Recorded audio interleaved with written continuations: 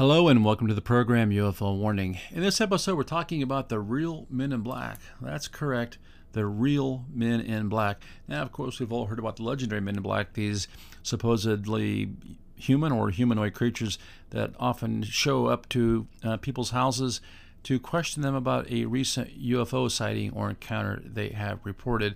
And these guys are always dressed in black suits, white shirts, usually wearing sunglasses. Sometimes they're expressionless, sometimes they're almost featureless. Never seem to be the bearers of good news. Well, this article comes to us from thesun.com, and the title says, Galaxy Defenders, ? Inside Real Men in Black, where shadowy agents suppressed UFO encounters after conspiracy theory-inspired hit movie.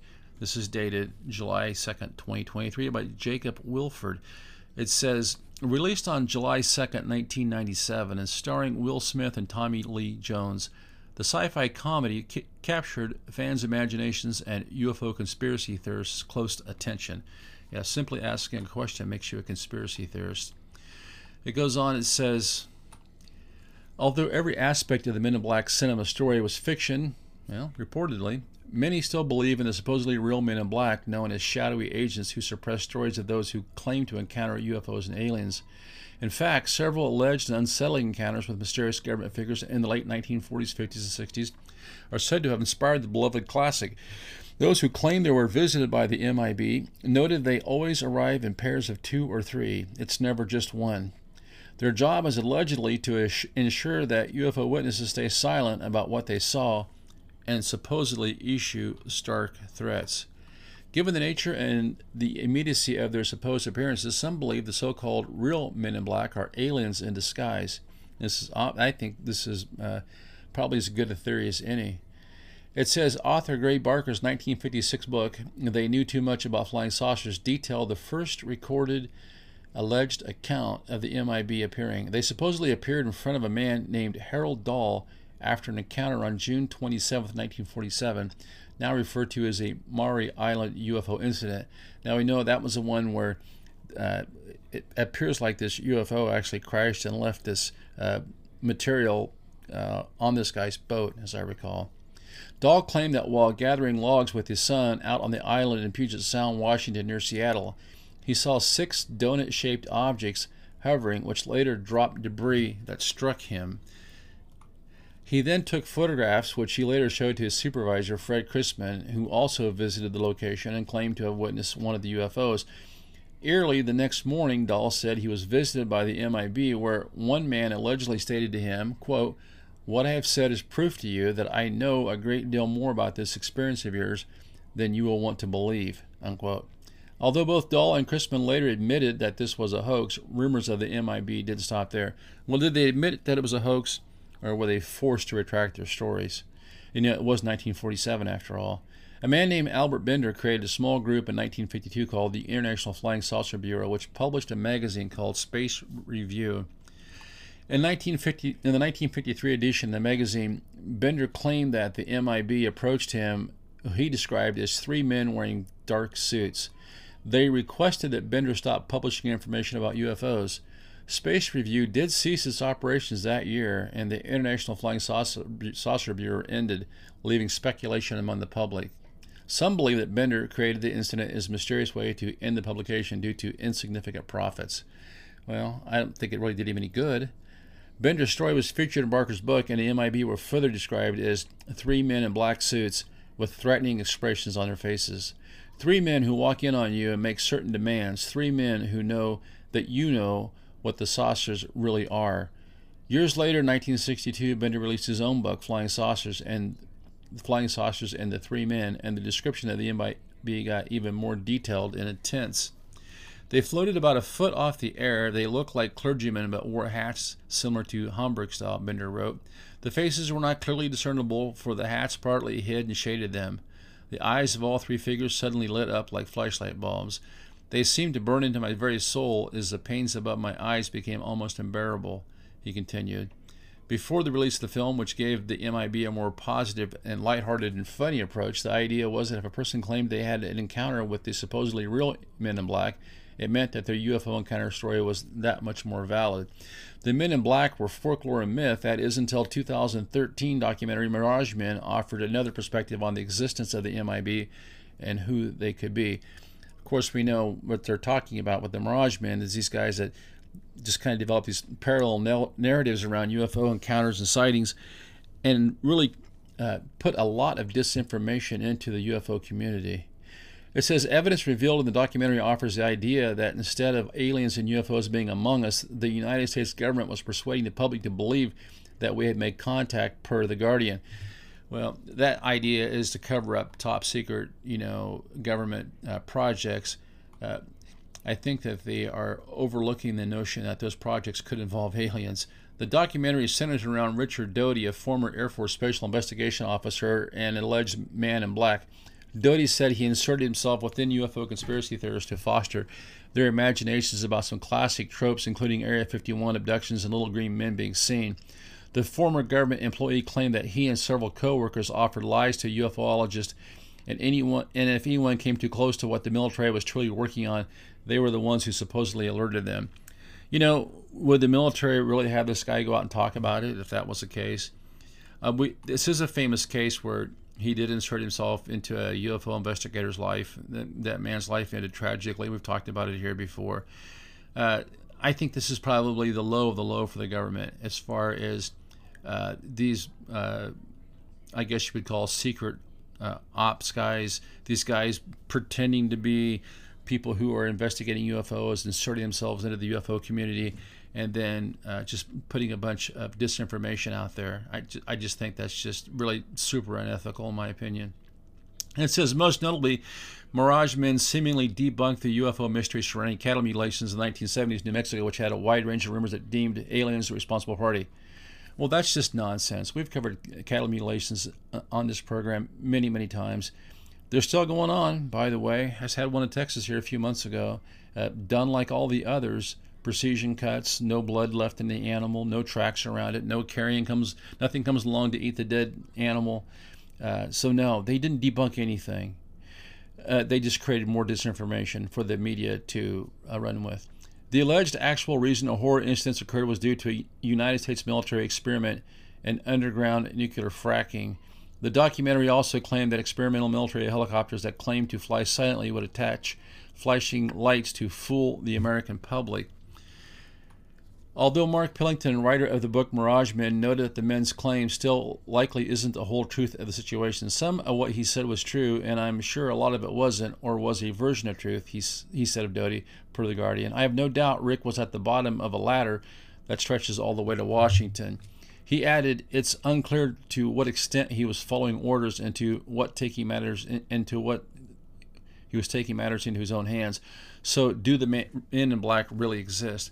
Well, I think they really do exist, but they're probably working in the bowels of the Pentagon somewhere, wouldn't you think? The PowerPoint presentation's complete title was The Art of Deception, Training for a New Generation of Online Covert Operations, and included what was referred to as the Disruption Operational Playbook. They're talking about what Edward Snowden leaked. Phrases in the leaked government presentation appear to say, swap the real for the false, and vice versa, and people make decisions as part of groups. Either way, plenty of questions remain. Well, we see people make decisions as part of groups, and we saw that with this recent flu outbreak we had. 3 years of living hell this country was put through for no good reason. We see this with how people react to UFO sightings. They can land in their backyard and they'll pretend like it didn't happen. We can see this around us all the time. People of a certain persuasion, given this idea or that idea, will just ignore the truth even if it's in their face. People want to be safe. People don't want to have to think critically. They think that if they stay in the middle of the herd, they'll be safe. Not necessarily. Phrases in the leaked government presentation appeared to say, swap the real for the false, and vice versa, and people make decisions as part of groups. Either way, plenty of questions remain. Are the MIB real and sowing lies that UFOs and aliens truly exist and confuse and control the public, or could it be a manipulation intended to confuse and distract from the possibility that contact has already been made? Well, that's a good question, because even people that are United States senators right now can't seem to get answers. We've had Marco Rubio come out just this past week and say that he's been contacted by people with high-ranking security clearances come to him and tell him that they're looking for protection. They're afraid, to the point of being afraid for their life. They've presented Congress and the Senate with evidence that the deep state actors are in collusion with extraterrestrials to develop new technology to the point of building new spacecraft. Those are your true men in black. Those guys working in the basements of the Pentagon. Those guys who don't even seem to have to answer to Congress or to the Senate. They seem to be accountable to nobody. And this is a generational thing. So would these kind of people have the power to send a couple guys dressed in suits to somebody's house to intimidate them because they said too much about a UFO encounter? Possibly. Would a government that is so secretive and so deceptive that it won't even tell a U.S. senator what's going on, would those people be deceptive enough to plant undercover operatives at UFO conventions, put them in contact with UFO investigators, and try to seed disinformation into those conversations if it was to their benefit? I think so. So those are the real men in black. Do the men in black exist? Sure they do. Are they alien? Well, who knows? Are they deep state actors? Quite possibly. Because we know that the men in black were put there to intimidate people and to quiet them. Now, real quickly, I want to look at this article that's talking about Senator Rubio's comments. I think these are really groundbreaking in a lot of ways. This comes to us from the Miami Herald, dated June 30th. It says, Rubio says we can't ignore it after UFO whistleblowers come forward. We're talking about, men in black, and who are the real men in black? Multiple whistleblowers with access to restricted government information have claimed first-hand knowledge about U.S. activity involving UFOs, Senator Marco Rubio said this week. And we've been talking about this off and on the podcast, about these whistleblowers coming forward and having been thwarted by their superiors, people in government, people we would likely call deep state actors. And so when you talk about men in black showing up at people's door, I think it's more than that. I think it's men in black at the workplace telling these people, hey, if you tell anybody about what you saw here, you're going to be in a lot of trouble. It says Rubio, vice chairman of the Senate Select Committee on Intelligence, revealed in an interview with News Nation that current and former government employees with high-level security clearances have, quote, over the last couple of years shared information with the committee involving what are now referred to as unidentified anomalous phenomena, or UAPs. Rubio's remarks come after intelligence whistleblower and former member of National Geospatial Intelligence Agency David Grush told Congress that the U.S. government has been storing non-human spacecrafts and has failed to disclose his activities. The House Oversight Committee has said it will investigate Grush's claims and will hold a hearing led in part by Tampa Bay Congresswoman Anna Paulina Luna. Rubio, whose News Nation interview was published Monday, said Grush's claims were found to be credible by the Inspector General of the intelligence community. Now think, those are some pretty wild claims. He's saying, hey, they've got spacecraft and they've got dead bodies. And they're saying, yeah, those are credible claims. Grush, according to published reports, is an Air Force veteran who previously served at the National Reconnaissance Office, which, according to its website, seeks to develop, acquire, launch, and operate the nation's space-based intelligence, surveillance, and reconnaissance capabilities to secure and expand the U.S. intelligence advantages. So you have Rubio here. Wow. Rubio also said the government employees have shared with the Intelligence Committee that they described as first-hand knowledge about UAPs and federal government. He said many of the people who came forward are very fearful of their career due to the sensitivity of the government information involved. Yeah, in the interview, he talks about it being afraid for the safety. People who we entrusted to do some really important things for our country are saying some pretty incredible things that I think we have an obligation to take seriously and listen to, Rubio told News Nation. Well, they've kind of left out a couple important parts of the interview here. The Miami Herald has. Rubio has come forward, and he has said specifically, people have come to him and said, hey, we have first-hand knowledge of the government working with ETs on building spaceships. And we are afraid for our careers. We are afraid for our safety, for their families, and for their lives.